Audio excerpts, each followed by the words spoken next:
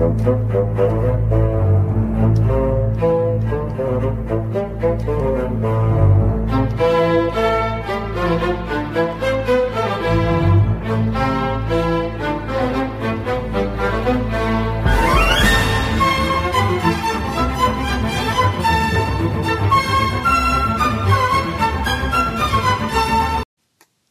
right, folks, welcome back to another episode of Triple G Ginger's Gridiron and Golf Podcast. I am your host, Stephen Kerr, aka Da Ginger, and it is good to be back in the saddle. And the fall heat continues here, folks. I'm not talking about the great weather we've had here in the Southern Ontario area, a little bit of fall summer, if you will. I am talking about the list of our guests that continue to flood into Triple G here for the fall season. We've got two more amazing guests and another jam-packed episode this week. We're joined by Darren Irvine, director and senior writer for azcardinals.com for the Arizona Cardinals, has covered the team for 22 years and knows them inside and out. And kudos to him enjoying a little 5-0 record. And we've got a returning guest that we've had on with us in the past, Mary Kay Cabot, who is the Browns beat writer for Cleveland.com in the Plain Dealer and Browns analyst for WKYC TV in Cleveland. So we're going to be doing our big game matchup is the 5-0 Arizona Cardinals against the 3-2 Cleveland Browns in the dog pound in Cleveland at NRG Stadium. So that will be a big matchup in Week 6 NFL football. But before we dive into that and are joined by our guests later on, let's get into our segments. We're going to be short and sweet. We want to hand it over to the guests and let them shine here on Triple G. So let's get into it. What we learned here in Week 6 of NFL football. And listen, I could take the low-hanging fruit. Everybody knows that it was one-of-a-kind week for NFL kickers. The statistics are out there. Under 70% for field goals. I think there was, by the time the Monday night game hit with Ricardo Blankenship, they're missing the extra point. I think there was 4 extra points or 5 extra points missed throughout. So remember, a couple weeks ago I told you kickers matter, and I think we've driven that home here in 2 out of the first 5 weeks here in the NFL, that if you don't have a kicker and a trusted one that you feel can hit the big kicks, we saw how crazy the game can get, how silly it can get in the Green Bay-Cincinnati game. For those of you that may or may not have seen that absolute debacle there. So, and we saw what happened on Monday night with the Colts with, one blocked kick, one missed kick, one missed extra point, and you lose a game that you have absolutely no business losing.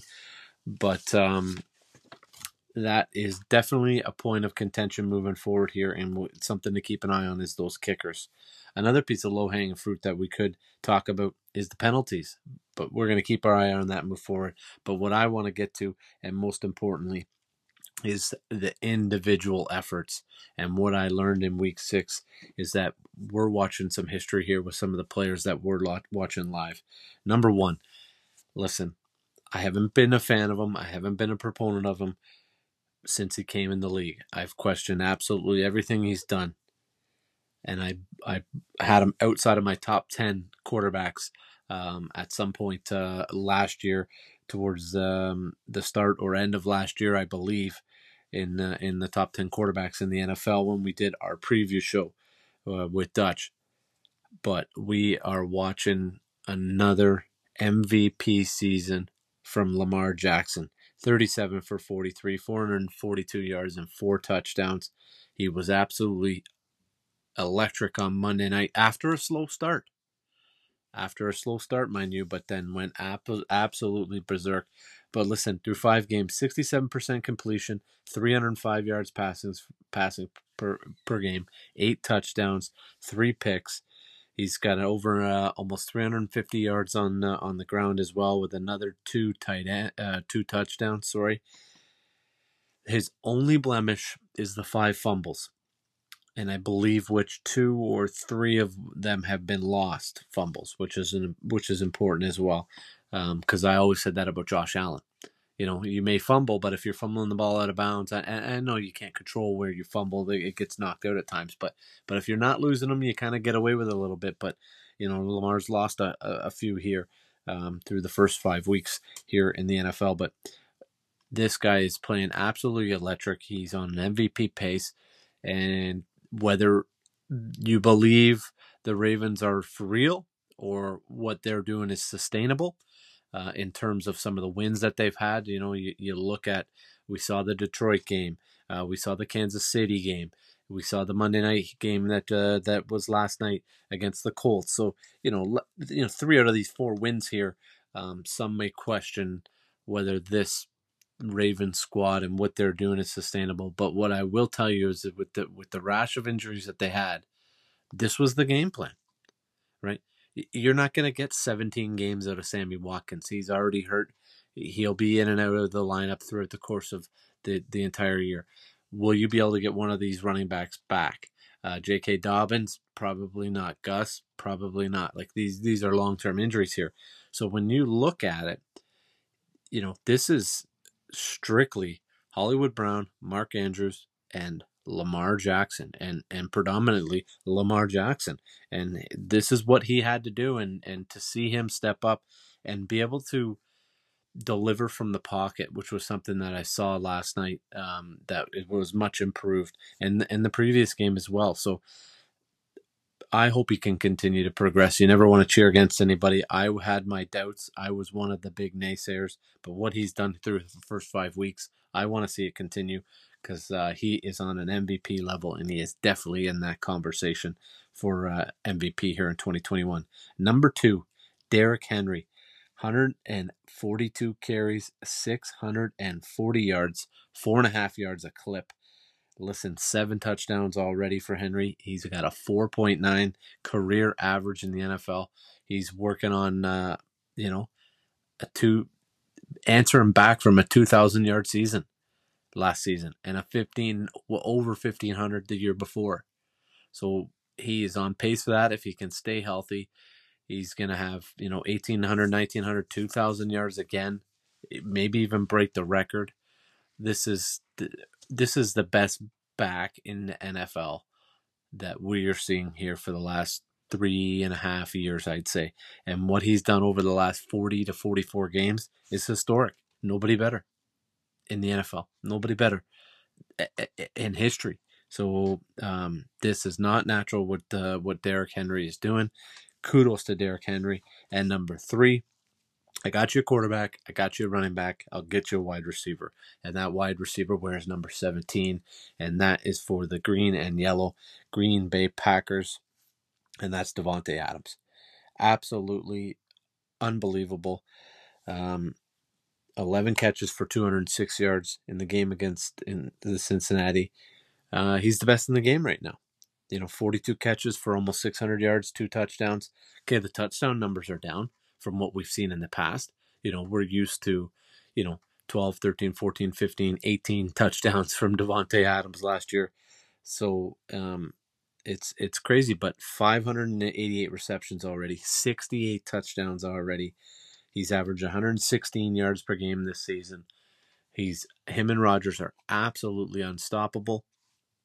And I think we're going to continue to see more. And if he can find a way after Mr. Rodgers, whether this be this year, next year, or 2 years down the road, whether he leaves Green Bay or not, if he can find another quarterback, or Jordan Love can step in and take the reins, this is all 3 of these guys are Hall of Fame type players that we're looking at here, in terms of their production and what they can do in the NFL. Henry's 27 turning 28. He's got another couple years left. 6,000 yards in his career. He's going to need another 2 to 3 more real productive years to be in that conversation. We all know what happens after the 30-year-old mark for running backs in the NFL. So will he be able to stick on a roster? Listen, this guy takes his health quite seriously. So and his training as well. So if there's anybody that's going to do it, it's Derrick Henry. but the wear and tear of all those carries at Alabama and all of the carries starting to grind here in the last, he wasn't used a lot in his first 2 years in Tennessee, but now over the last, 4 years, 290, 300 plus, 400 carries, touches in a season. And you do that year after year after year, the wear and tear that takes as you get up 28, 29, 30. The NFL takes note of that and sometimes shies away from those extensions and those contracts to have you into, well past your 30s in terms of running backs in the NFL. And Lamar, 24 years old, got a long way to go, but great start. So who knows what can happen there, but appreciate the greatness that we have and the players that we have in the NFL. That's what we learned in week 6. I'm going to flip over now to my Ginger's Garbage. And many of you probably think that I'm going to take the low-hanging fruit and I'm going to take Jon Gruden and what happened over the last 72 hours here in terms of the emails and all of that stuff coming out. Listen, in absolutely no shape or form do I condone anything that Jon Gruden said or did in those emails, conversations he's had. It's absolutely wrong. From the starting with the racial slurs towards Denore Smith, who the NFLPA president back in 2011. And I don't care how far back it goes. If it's wrong, it's wrong. And if it's a repeated behavior, which we've seen it was, that person is probably not meant to lead a franchise, let alone a Las Vegas franchise who's in the midst of finalizing their transition to the new stadium in Vegas and with the fan base and all that stuff. So a smart move finally made by Mark Davis here to get rid of and push out Jon Gruden being the head coach and having a lot of clout inside the facilities there in Las Vegas. But what I want and what I want to talk about here next before we get over to my true Ginger's Garbage is I want to take a look and a hard, firm look into the NFL. Okay? And the next 2-3 days here are going to show me a lot. Okay? These 650,000 emails, for those that may or may not know, this investigation was not directed at Jon Gruden. And this didn't come out of nowhere about Jon Gruden and somebody found an email or an email that was exposed and the New York Times got it, handed this email that, Jon Gruden was using racial slurs and homophobic slurs against Roger Goodell and everything that went on about the female refs and all that stuff. This all goes back to Daniel Snyder and the workplace sexual misconduct investigation of the Washington football team. Okay? And I believe that Jon Gruden's going to die on the sword here for the NFL. I believe he's going to be the scapegoat. And it's absolutely horseshit. Because if we don't hear anything about these 650,000 emails, because what was the name that was tied back from Jon Gruden was Bruce Allen. Well, where was Bruce Allen? Bruce Allen was in Washington while all this was going on. And this is repeated behavior. And Daniel Snyder's had this issue before. So to me, I think they're throwing Gruden under the bus. If that's what's happening here, it's absolutely horseshit because I want somebody to fall from this Washington football team because we know what went on there. And the NFL does what the NFL always does. We'll just sweep it under the rug and it'll just fade away and the shield won't get dinged or hurt and we'll just keep on playing. Well, enough's enough. Let's find out what happened in Washington. Let's find out the truth. Let's make somebody pay there the way this investigation started. Yes, we found out that there was, some other stuff with Jon Gruden, and we've handled that now. We're going to move forward, and Jon Gruden will never coach in the NFL and never have a broadcasting job again. Rightfully so, for what he said and did and his repeated behavior over years, year after year. I'm okay with that. But I want to get down underneath the rug and dig deep and find out what the hell's going on in Washington or what went on in Washington. And somebody's got to take a fall there as well. So I'll be pissed if I don't see that. But my real Ginger's garbage is Carl Chafers and his reffing crew. Okay? Sunday Night Football. Carl, you weren't the main attraction, bud. You had Josh Allen. You had Patrick Mahomes. You had Travis Kelce. You had Tyreek Hill. You had Stephon Diggs. You had Emmanuel Sanders. You had Tremaine Edmonds. You had Tre'Davious White. You had L'Jarius Sneed.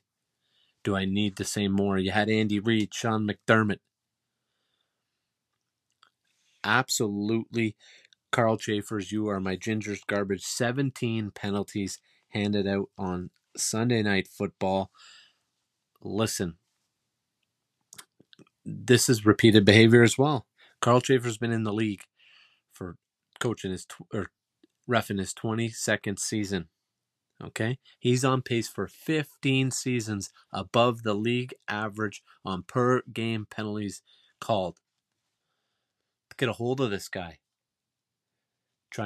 Enough is enough. Just call the game. It is enough with the Phantoms called. Let these guys play. You took away, and you really made it tough to watch.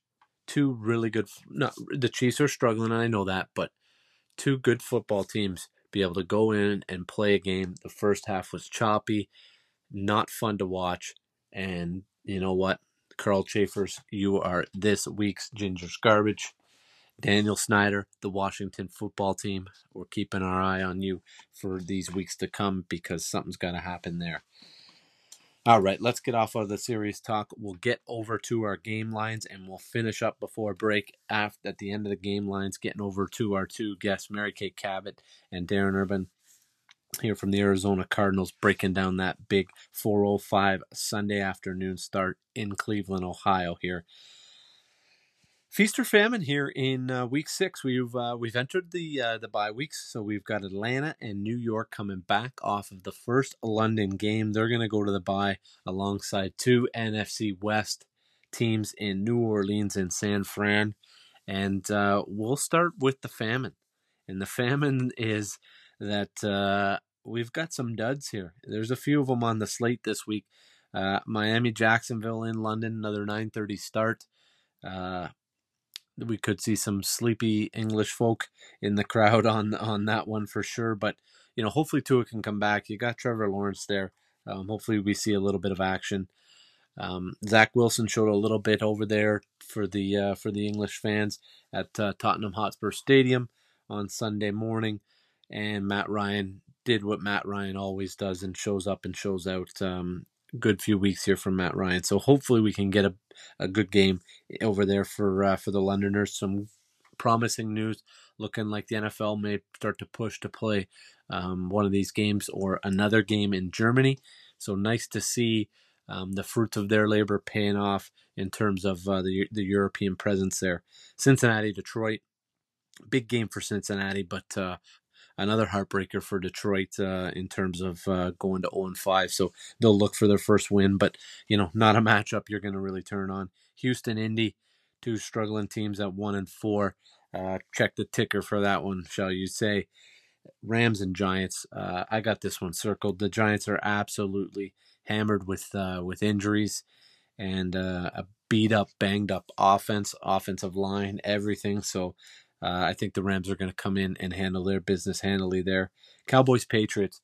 To me, that's a dud. I see the Cowboys coming in and handling business quite easy, winning by double digits. I think these Cowboys are for real. I think they're playing good football, and I just don't see Mac Jones being able to keep up.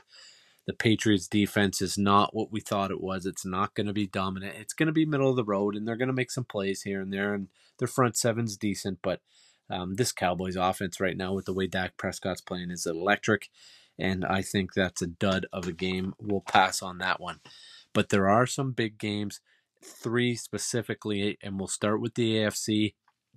Okay, number 1 start on my list, 1 o'clock start in Baltimore.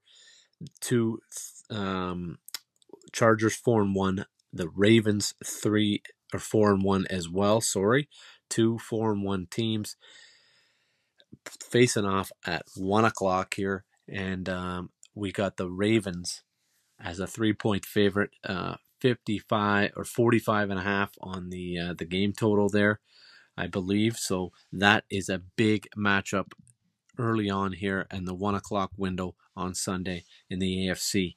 Your second big matchup is the Buffalo Bills on Monday night, 5.5 point favorites. Game total is 54, which is a huge total considering that Tennessee team likes to slow it down. I do like the under there, but you got the 3-2 Tennessee Titans taking on the 4-1 Buffalo Bills. So that is a big matchup in the AFC side. We've got that matchup we're going to talk about a little bit later on, so we'll keep that one on the back burner, Browns Cardinals. But in terms of the NFC matchups, there's some big ones as well. We'll start with the Thursday nighter, Tampa Bay Philly, 4-1 versus 2-3. Kind of the season on the line here for Philly in my mind. But I just see Tampa coming in and continuing to roll. They absolutely dismantled Miami. It was close for about a quarter and a half, and then the Bucs just put on the afterburners.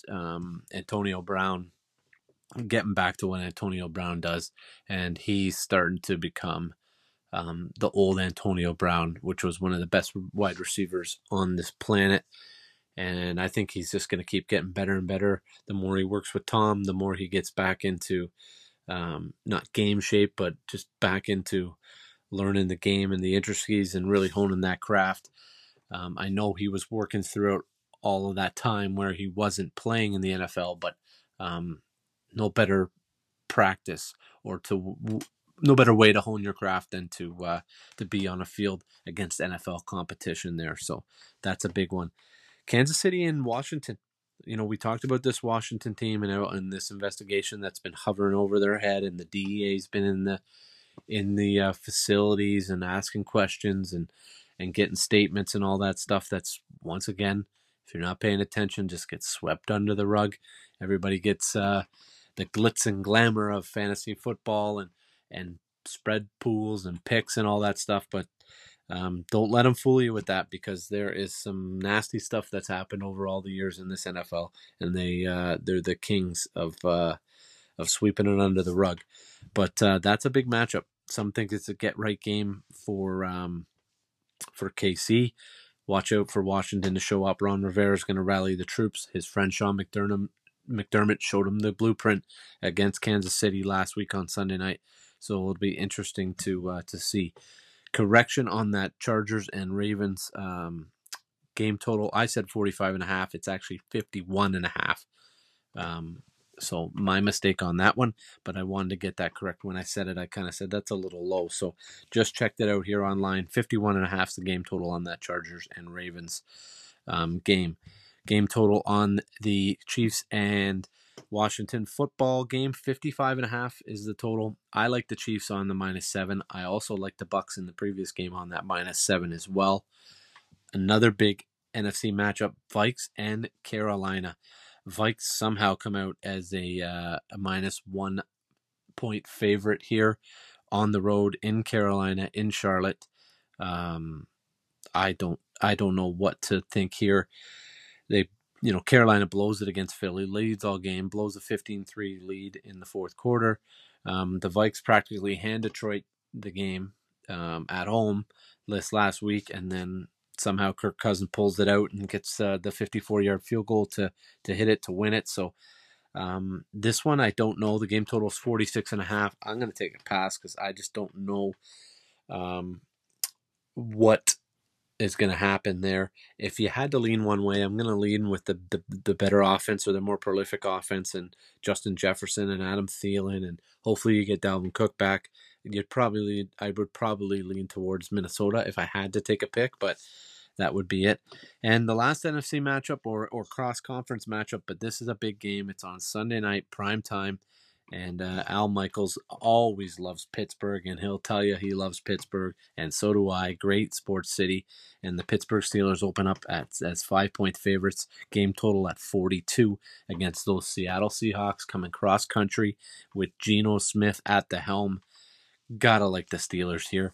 Geno Smith's going to have 9 days to be prepared for this game, but how prepared can you get for this Pittsburgh defense? that they're going to be ready for him. TJ Watt and the boys, Melvin Ingram, they're going to be dialed in, and so you got to like Pittsburgh there, and I like them to cover. I like them to turn the ball over. I think they're going to pick Geno once or twice, some sack fumble maybe in there as well. They're going to bring pressure. They're going to bring heat and really try to dial him up. Geno's a veteran now, but hasn't seen a lot of time on the field, so it'll be a real interesting matchup. And with both teams being 2-3, a huge matchup that could turn the tide on either of these two seasons here. Because with Pittsburgh being in that tough AFC North, we know Seattle's in that tough NFC West. Neither of these teams can afford to fall to 2-4. So some big matchups there, folks. Before we get in and get over to our guests, make sure you're following us along on Facebook, Instagram, and Twitter. We've got our Saturday Pick Sixes up, so make sure you're following along every Saturday. We got the Pick Six. We'll give you the best 6 options with the spreads or money lines. But now, let's go big game hunting. We're going to talk the Cleveland Browns, Arizona Cardinals, with our 2 guests coming up back-to-back before we send it off to break. Let's see if we can get Mary Kay Cabot on the line here. All right, Triple G listeners, let's give a warm welcome to Browns beat writer for Cleveland.com and the Plain Dealer, analyst for WKYC TV, Mary Kay Cabot. Mary Kay, welcome back. Well, thanks for having me. Glad to be here. It was great. I know you joined us in December earlier there before the playoff run for Cleveland, and it's great to have you back. And I know you're fresh back from SoFi Stadium. What did you think of the new stadium, and how amazing is it? Oh my gosh, it was so amazing. It was really exciting to be there. It made me think of how fantastic the Super Bowl is going to be there. It's a really glitzy, high tech, new facility. It just seems like you're like in a spaceship or something. It was really, really cool. The scoreboard is just this round surround thing above the field. It's like a score circle with just enormous video boards on it and big screens, and it's a great venue to watch a football game in. Oh, that's awesome. And I know the Browns didn't get the result they wanted, as coming away from Los Angeles, but the defense had been playing well. What happened last week with letting up 47 points? We know Justin Herbert and an emerging superstar and how good he can be in that offense, but that didn't seem like a typical Browns defense performance this year. What went wrong? What are they going to point to as they move forward here up against a big game against Arizona coming up? You know what? I'll tell you what, so much of, and you hate to make kind of excuses, but so much of that defensive performance had to do with the fact that the Browns were completely banged up in that game on defense, and they just kept losing guys during the game. It was just a war of attrition that was going on. They went into the game without Jadeveon Clowney, who his knee flared up before the game. They also went into the game without starting cornerback Greg Newsome, who was out with a calf injury. During the game, one by one, a bunch of other guys went down, including Denzel Ward, their other starting cornerback, who left with a neck injury. His status for this game against the Cardinals is uncertain.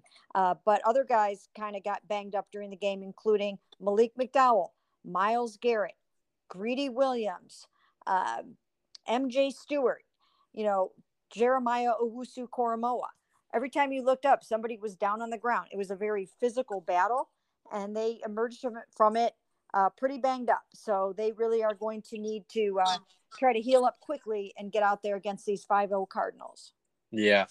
And you mentioned Jeremiah Owusu-Koramoah. I know it's only 5 weeks in, and I know there was some big expectations for him coming into Cleveland and being able to be, a little bit of that wild card in terms of being able to do a lot of different things. How's it been so far for him through 5 weeks? Is the dog pound happy with him? The fan base, do they like what they see? I know he's leading the team in tackles. How's it going with him? Oh yeah, the fans love him already. He's going to be a really, really good player for this football team. He's got a lot of speed. He's the team's best blitzer. He can play sideline to sideline. He's got the versatility to do so many things. He can cover, he can rush, he can tackle. I think he's going to start taking the ball away. So he's a really cool player, and I think the fans are going to love him as he gets really into this game. Yeah, and that'll be kind of that next evolution or next step for that Browns defense. We know they've been, minus last week, they've been pretty solid, and with 15 sacks, but only 4 takeaways in terms of 2 interceptions and 2 forced fumbles. So hopefully they can start to get the ball out a little bit more and start to turn it over and start to win the turnover battle as they sit at, I think, even right now in terms of plus minus in terms of turnover ratio.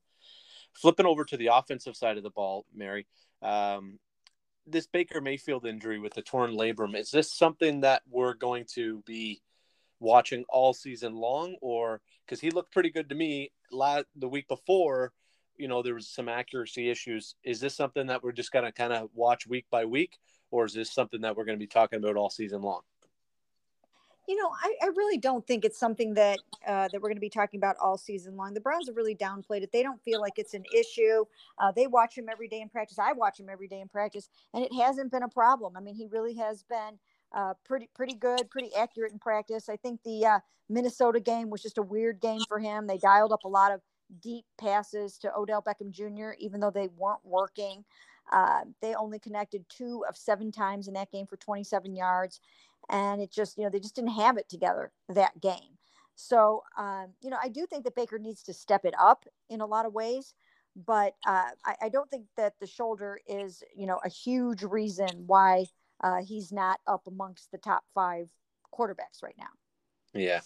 And you mentioned, dialing up some deep passes, and you look down at, what we've seen from this offense in 5 weeks, and we know they're a run-first offense with a great offensive line, and that's kind of carried over from last year and into this year.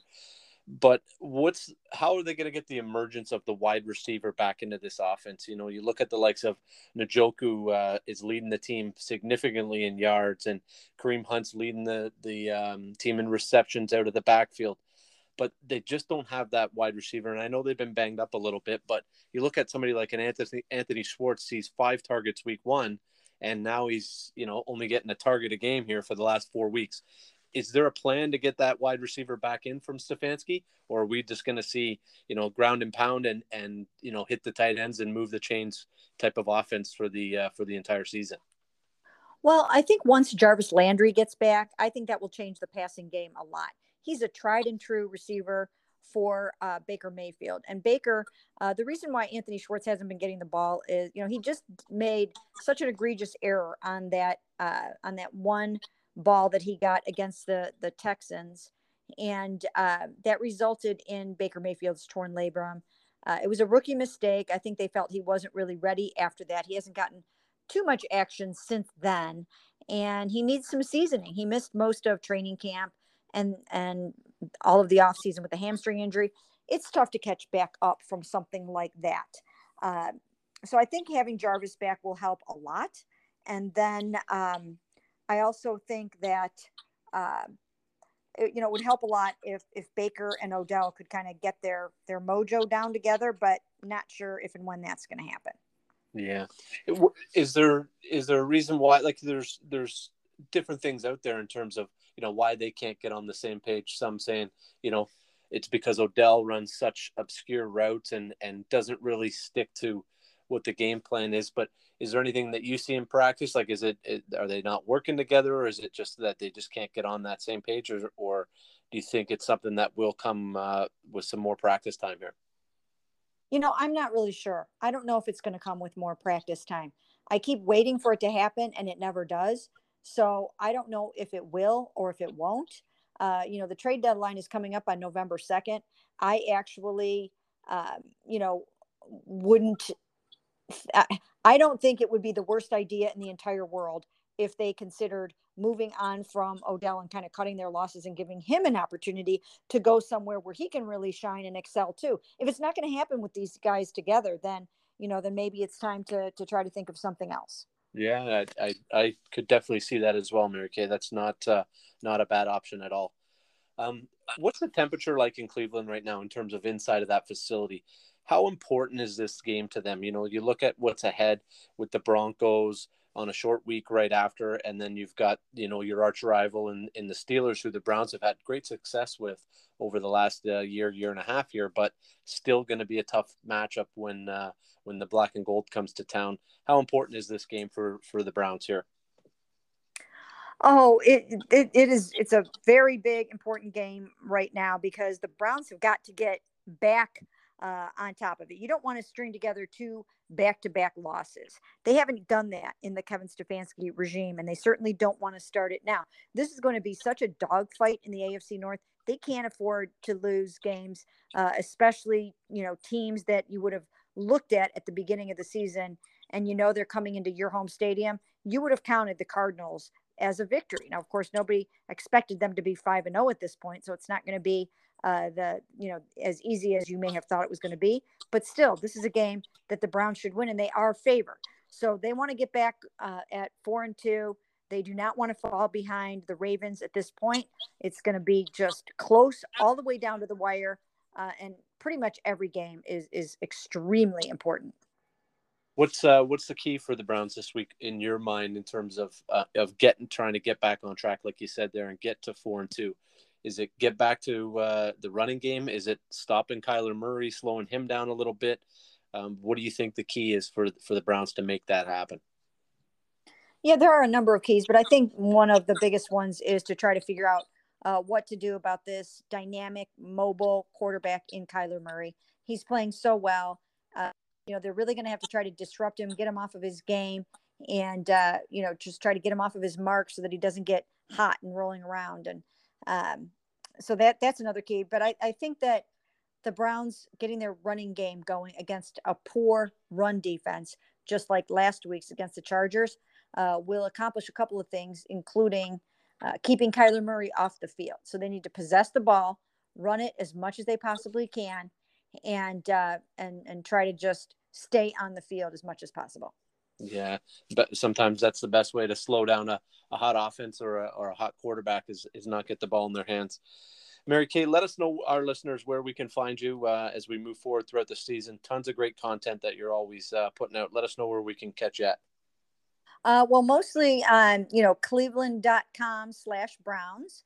And, of course, listen to all our podcasts wherever you can find them. We podcast pretty much every day, and we really enjoy doing it. And you can find those wherever you get your podcasts. It's called the Orange and Brown Talk Podcast.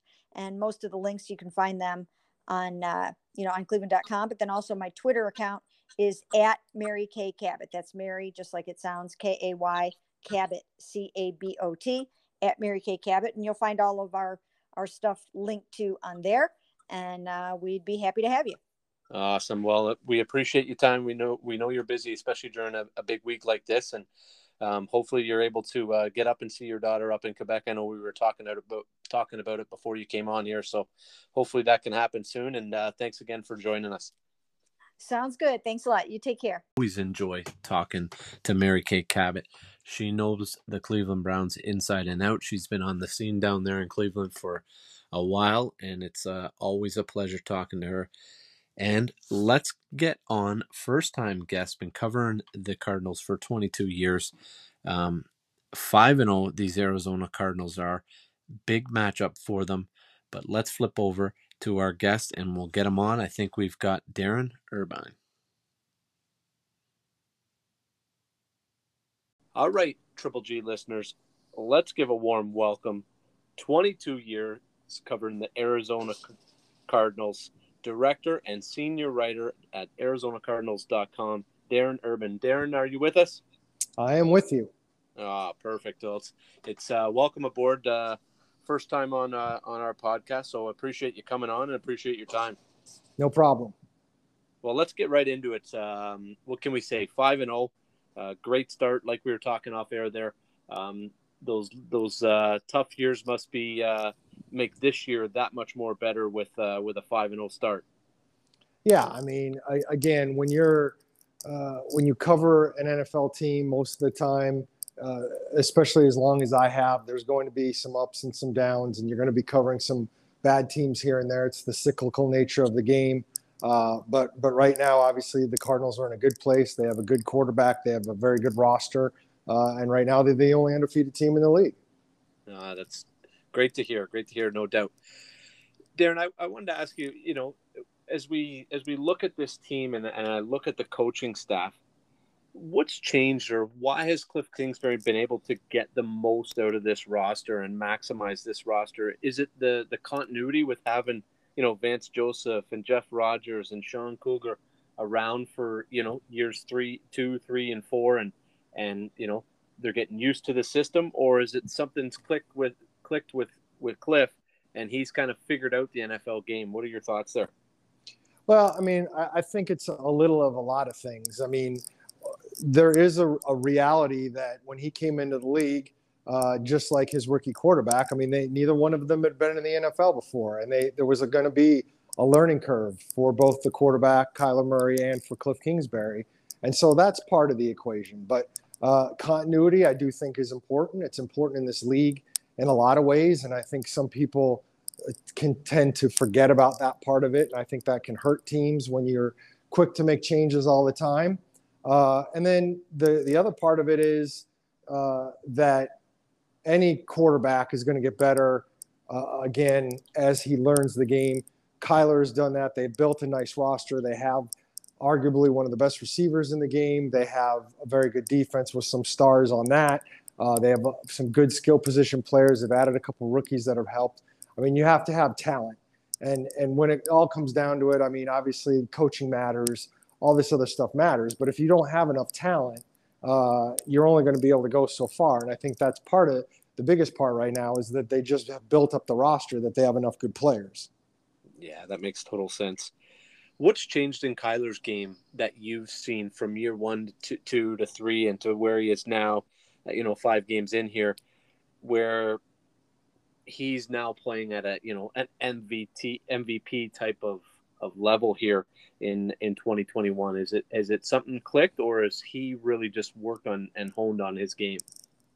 I think it's mostly the latter. I mean, he was already playing at a pretty high level, made the Pro Bowl last year, was a really good player. The one thing that I think everybody wanted to see him do this year was be a little bit more productive in the pocket, especially in intermediate passing, and make smarter decisions overall, which that's what you ask of any young quarterback as he goes along, is to get better at the decision making. And that's what he's done. I mean, he hasn't had to run nearly as much. It does not hurt that he's got the most effective skill position players that he's had since he's been around, which gives him a lot of options in terms of throwing the ball. You can see how he's spreading the passes around, that there's no one guy that's really dominating there. And that's a testament to the guys that he has out there that he can throw to. So again, there's so much of this is just a natural progression to where they are. And there had to be some patience and time given, again, to the head coach and the quarterback especially. And now that they've had that time, they were able to make it pay off, at least through 5 games this season. Yeah. You mentioned the fact of the spreading the ball and really being able to make good decisions from the pocket. Darren, do you see that continuing? You look at Edmonds and Hopkins and Kirk and Rondell Moore, and all these guys got 20-plus receptions. Do you think that's going to be – is that the offense that we're looking at here in 2021 for these Cardinals, or do you think the likes of an A.J. Green and a D-Hop will eventually take over and start to see higher targets, higher numbers, higher receptions, all that stuff? I mean, as long as they keep winning and they're doing it this way, I don't know why you would change. Now, I guess defenses could change the way they defend the team right now, but to cover the rest of these guys would mean to give less attention to DeAndre Hopkins, and I think teams are still more afraid of him than anybody else. And he's going to get a handful of catches every game, but if they're going to really focus on him, it makes more sense to go other places, and it's going to mean probably more spreading out of the targets, and there's nothing wrong with that. Now, injuries can play a factor in this. This team just lost tight end Max Williams, potentially for the season. So, that's a guy who was in that list of whatever he had 16 catches, where everybody's getting a little bit. Now, if you take him out, that's one more target. that you don't have. So where does the targets that he was getting, where do those go now? Do they have another tight end that does something, or might there be, more for the guys that already were getting them? I don't know what the answer to that is yet. But again, if it's not broke, you don't fix it. Yeah, for sure. What, and you can tell me to pump the brakes on this question, but how good can Rondale Moore be? I look at, 5'7", 180 pounds, and to me, he just screams of that similar receiver who's in the division, somebody like a Tyler Lockett. Is that the kind of ceiling for Rondale Moore? And how good can this guy be? And I know you've seen him through camp and through 5 games here, and he made some hell of a grabs on Sunday, this Sunday that just passed, one specifically on the sidelines that made national coverage. How good can this kid be? I could be wrong long term. I don't see him as a Lockett. Lockett to me, is more of he's not a huge receiver, but he's more of an outside guy, one guy that you're going to send deep a lot. I do think Rondale Moore has the speed to go deep, but I think his best game is suited in space, using him across, out of the slot, that kind of thing. Lockett isn't really a slot receiver. And so I don't know if the comparison would be 1-to-1 there. But I do think Rondale Moore has a chance to have fairly significant upside. I know that there were some comparisons for him before the draft with Tyreek Hill. Again, that's a pretty high bar to set, and it's not necessarily fair to Rondale Moore, but you can kind of see it in terms of his speed, the way if you can get him in the right matchups, how he could just destroy teams down the field over the middle. And I think as he gets used to this offense and he gets used to Kyler Murray, there's just going to be more of that. But, right now, his 2 biggest catches of the year, the one you just mentioned, which gained 33, and then he had a 77-yard touchdown catch. Those are basically both busted plays. The 77-yarder, much more of one. But even the one the other day that Kyler had to scramble and Rondale worked his way over towards the sideline so he could throw it to him. So I think right now, it's hard to know exactly where he would be in terms of downfield passes if it wasn't for some of those plays. I mean, right now they're using him out of the backfield. They're using him in motion. They're getting him the ball in space horizontally and then letting him run through guys with his speed and his power. And I think that's where he's best suited right now. Yeah. Flipping over now to this week and the cross-country matchup as the Cardinals come across country here to play in Cleveland for a big 4:00 start, which helps them a little bit. How is this D-line going to be able to stand up against a mauling offensive line of Cleveland? And, I know the defense has played well, holding 4 of their 5 opponents to under 20 points, but you've got traveling on the road against a Cleveland squad that loves to run the ball. Arizona seems to be letting up a little bit on the run side. Can the D-line stand up? And what's the issue there on that run defense? Is it fits? Is it just guys getting too aggressive and not fitting in their gap? Give us a little information there. Well, I mean, I would agree that it's going to be a tough road to hoe. I don't know exactly how this defense is going to hold up against this run. They've clearly had some issues, and the 49ers were able to do some damage without the kind of running backs that the Browns have coming into the game. So how that all goes down, especially with Chandler Jones potentially not playing after going on the COVID list, that doesn't help things for them. I don't know what's going to happen. I know they want to continue to get better on the run defense.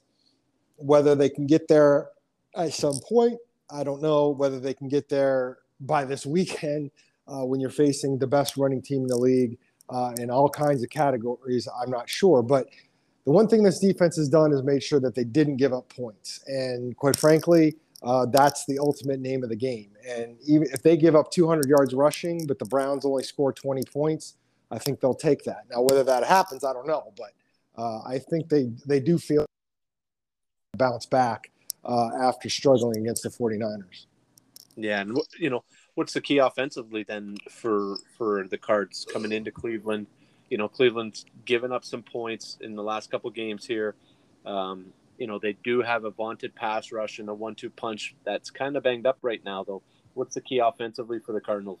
You think they're just going to try to keep doing what they're doing, or do we start to see some of the wrinkles or the evolution of this offense here this week against Cleveland? Well, again, I think you don't try and fix something that's broken, and I don't think it's broken after one game. That what I'm curious about is the 49ers do a nice job of containing Kyler on the scramble this past weekend. Can the Browns, who don't see Kyler as much, can they do that themselves? Now, they did play against, with a different coaching staff, of course, they did play against Kyler when Kyler was a rookie. Kyler had a pretty good day that day. The Cardinals won.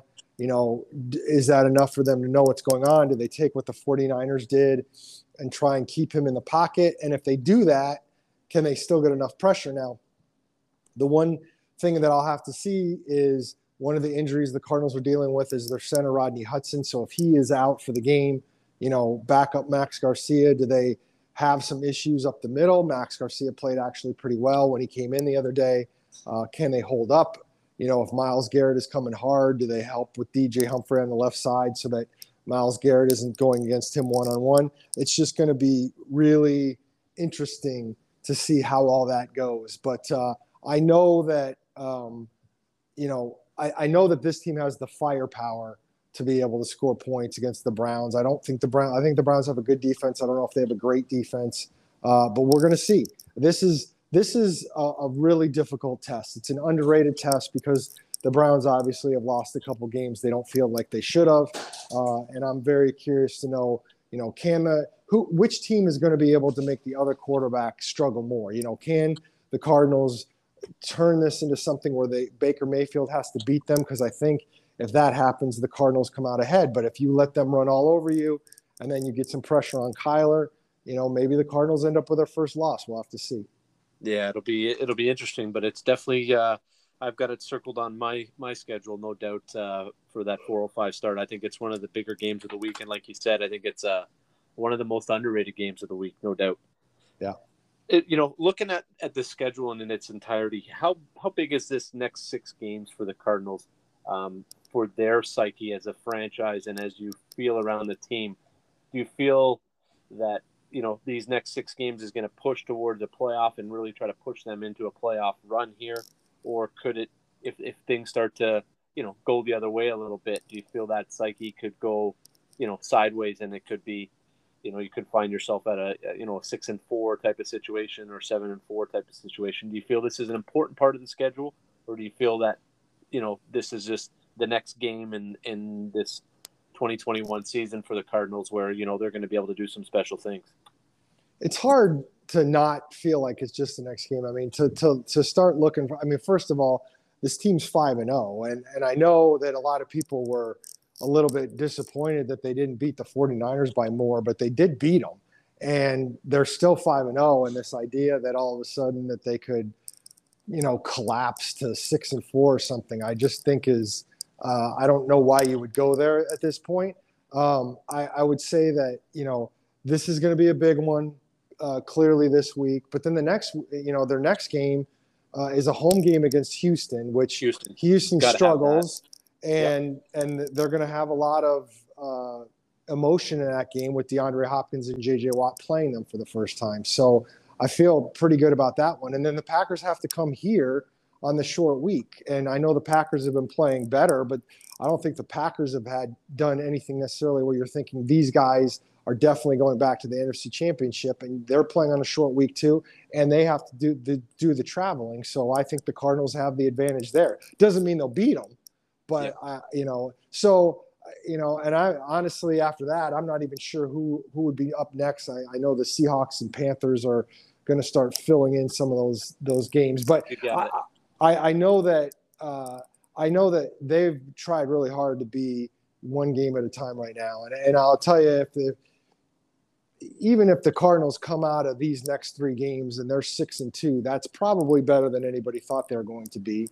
And the way they're playing, I guess I would be a little surprised if they're maybe not 7-1. I mean, I think they can win this weekend. It's going to be tough. I definitely think they can beat Houston. I think, again, they'll be favored at home against Green Bay, barring some kind of crazy injuries. So, I mean, they're in a much better place than a lot of people thought they were going to be at this point, and I think they need to ride that. Yeah, no doubt, ride it for sure. It's when you get it on paper, it looks tough, but like you just broke it down for our listeners there, you go game at a time, and you're right, you're favored in a bunch of those games, and you handle your business, and you're going into a bye week right where you want to be, going for a stretch run for the playoffs, no doubt. Right. Darren, appreciate your time. Thank you for coming on. Before you let us go, let our listeners know where we can find you at, where we can find your articles and all that content you got. Well, you could start on Twitter at Cards Chatter, and then the website is azcardinals.com. azcardinals.com. Beautiful.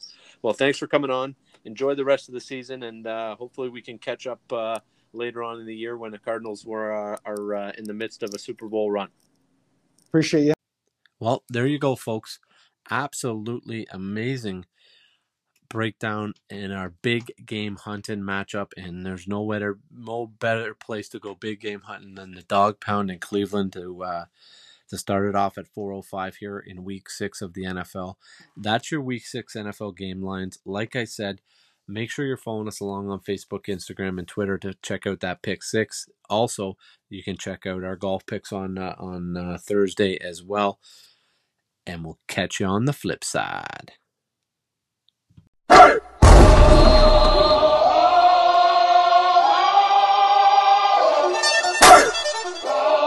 comes the,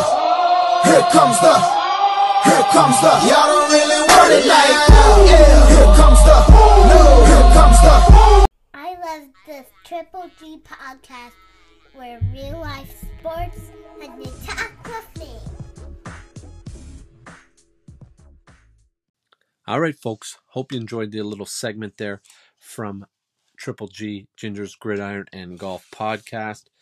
We're going to be short and sweet on the golf side. Most of the tours are winding down here, but a couple quick shout outs on the golf in the world of golf. Number one, shout out to J.R. Smith. Played his first college event. For those that don't know the story, yes, that is J.R. Smith, former Cleveland Cavaliers professional athlete from the NBA.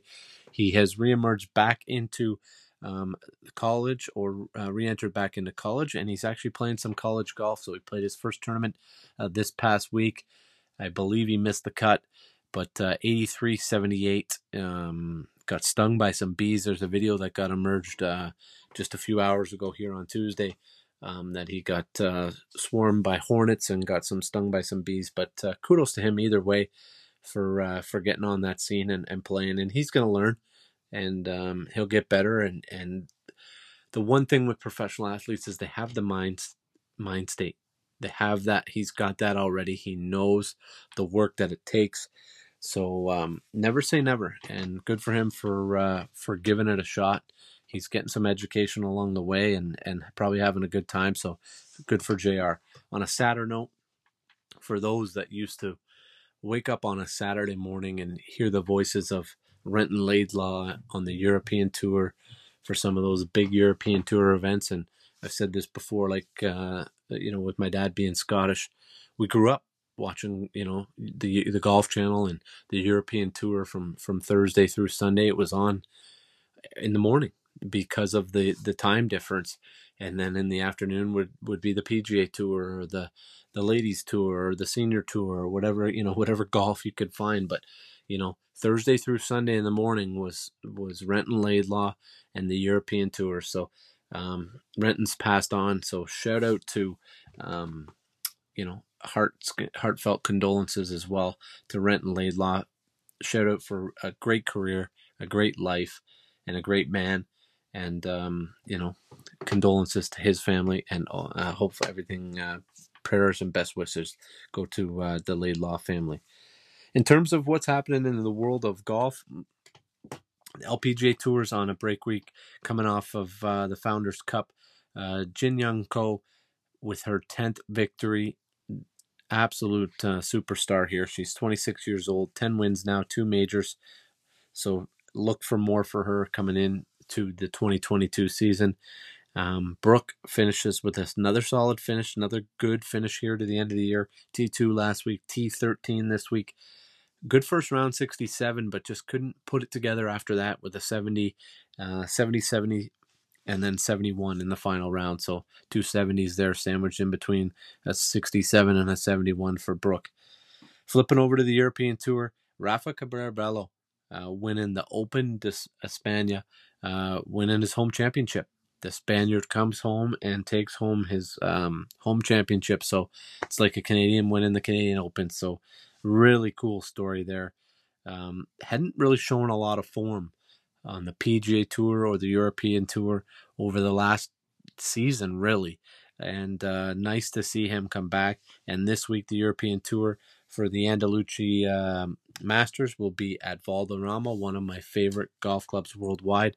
Have not had the opportunity to play there, but would absolutely die for it to play at Valderrama. Like I said a couple episodes ago, one of those courses that's forever etched in my memory because of the 1997 Ryder Cup and everything that went on, and just never forget that Friday morning waking up and Tiger Woods is there, Jimmy Furyk and that American squad, Montgomery and Westwood and Faldo and Jimenez and some of the golfers we all grew up in, especially with my era. So Valderrama, one of my favorite clubs, and Andalucci Masters on the European Tour. Shout out to Philly Mick taking home the Jim Furyk Classic, I call it, on the Champions Tour, or Jim and Friends Charity Classic. So shout out for Philly Mick taking that home, and they're at Prestonwood Golf Club in Cary, North Carolina this week for the SAS Championship. So that is a big tournament as they wind down towards the Charles Schwab Cup on the Champions Tour. So that will be a big one to pay attention to as that race heats up here for the last few weeks. And on to the PGA Tour. We come off of the Shriners. We're in Vegas again at the Summit Club in Vegas. And we cashed. For those that checked out the picks and took some, shout out to Greg Simon. He did not listen to my Adam Hadwin pick, but he did hop on Matt Wolf with me, and we were able to cash. I think Greg was able to take home some money. We were able to get on an each way just to enough to cover our bets and some. So taking home a little bit of scratch last week. If Hadwin would have caught on, he was at 125 to 1 to win that event, folks. When we picked him on Tuesday night here, 66 to 1 on the each way, absolutely phenomenal odds, and he misses out by one shot, T6 for Adam Hadwin. So we were real tight. We were all around it, and we were able to get a little bit of scratch back off of our bets this week or last week. This week, like we said, we go to the CJ Cup. And what a great field. It's only 70 deep. Some great names in there. Dustin Johnson, Morikawa. The who's who of the PGA Tour is here in Vegas. And what a dangerous schedule. Back-to-back weeks in Vegas. I was saying to somebody off air, you could tell, even though the conditions got a little bit tougher at TPC Summerlin last week for the Shriners, the fight was in town. Always stuff to do in Vegas. So you can see Saturday night into Sunday. The Sunday scoring was I would like to see the numbers there. Sunday scoring at Summerlin for the Shriners or wherever when they're in Vegas. Gotta be a half shot to a full shot higher. If you are catching my drift and reading what I'm saying. But let's close this episode out now, folks. We've got our picks for this week. Dutch didn't get him into me, so he'll have his up on Thursday morning when we put him up over all of our social media at Triple G, Facebook, Instagram, and Twitter. But Ginger's picks for this week at the CJ Cup, I'm not going to give you the easy ones. I'm going to provide some value here for all of our listeners out there, and we're going, just like we did with Arizona and Cleveland, we're going big game hunting here. I've got nobody that's lower than 50 to 1 here. And so we're going big game hunting. We're going to try to get you a big time payday here, listeners, for the CJ Cup. And we'll start with our best odds. He's playing great golf. Hasn't really played and shown well in this event in any of the research that I could do. But T8 at the Shriners, T26 at the Sanderson Farms. So he's playing good golf right now. He's 50-1, and that is Aaron Wise. We're taking Aaron Wise 50-1. Next up, showing really well at this event. Not playing too great, but you know what? He was 40th at the Shriner, so he got 4 tournament rounds in and got better as the week went on, but he's trending in the right direction at this event. 2018 T36, 2019 T12, 2020 last year he was 6th outright. At 55-1, we're taking Joaquin Niemann. And our final pick at 66-1, he was 5th here in 2020, also the same as Aaron Wise, really trending in the right direction. He was T4 at the Fortinet and T11 at the Shriner, so he's playing good golf. He's right on the cusp, on the precipice. Like I said, 66-1, we're taking Taylor Gooch. So we got Aaron Wise, Joaquin Niemann, Taylor Gooch, 50-1, 55-1, 66-1. Place it a few, lower the units, but place a few units down. Make sure you get in on the each way in case one of these guys top 5, and you'll be able to cash some serious cake this week at the CJ Cup, folks. Folks, you can get our podcast anywhere you get your pod, Apple, Spotify, Anchor, wherever you pod. Other than that, like I've said, make sure you're following us along Facebook, Instagram, Twitter. Make sure you're sharing to all the listeners out there. Shout out to all of you. Without you, there is no podcast. Last week was our highest listened podcast in season number 2, so thank you for that. Share this Triple G podcast for any golf or football fan out there.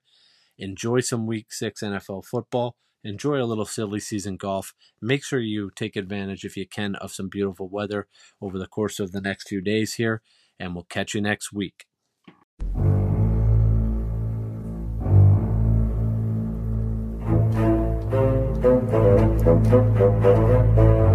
Thank you.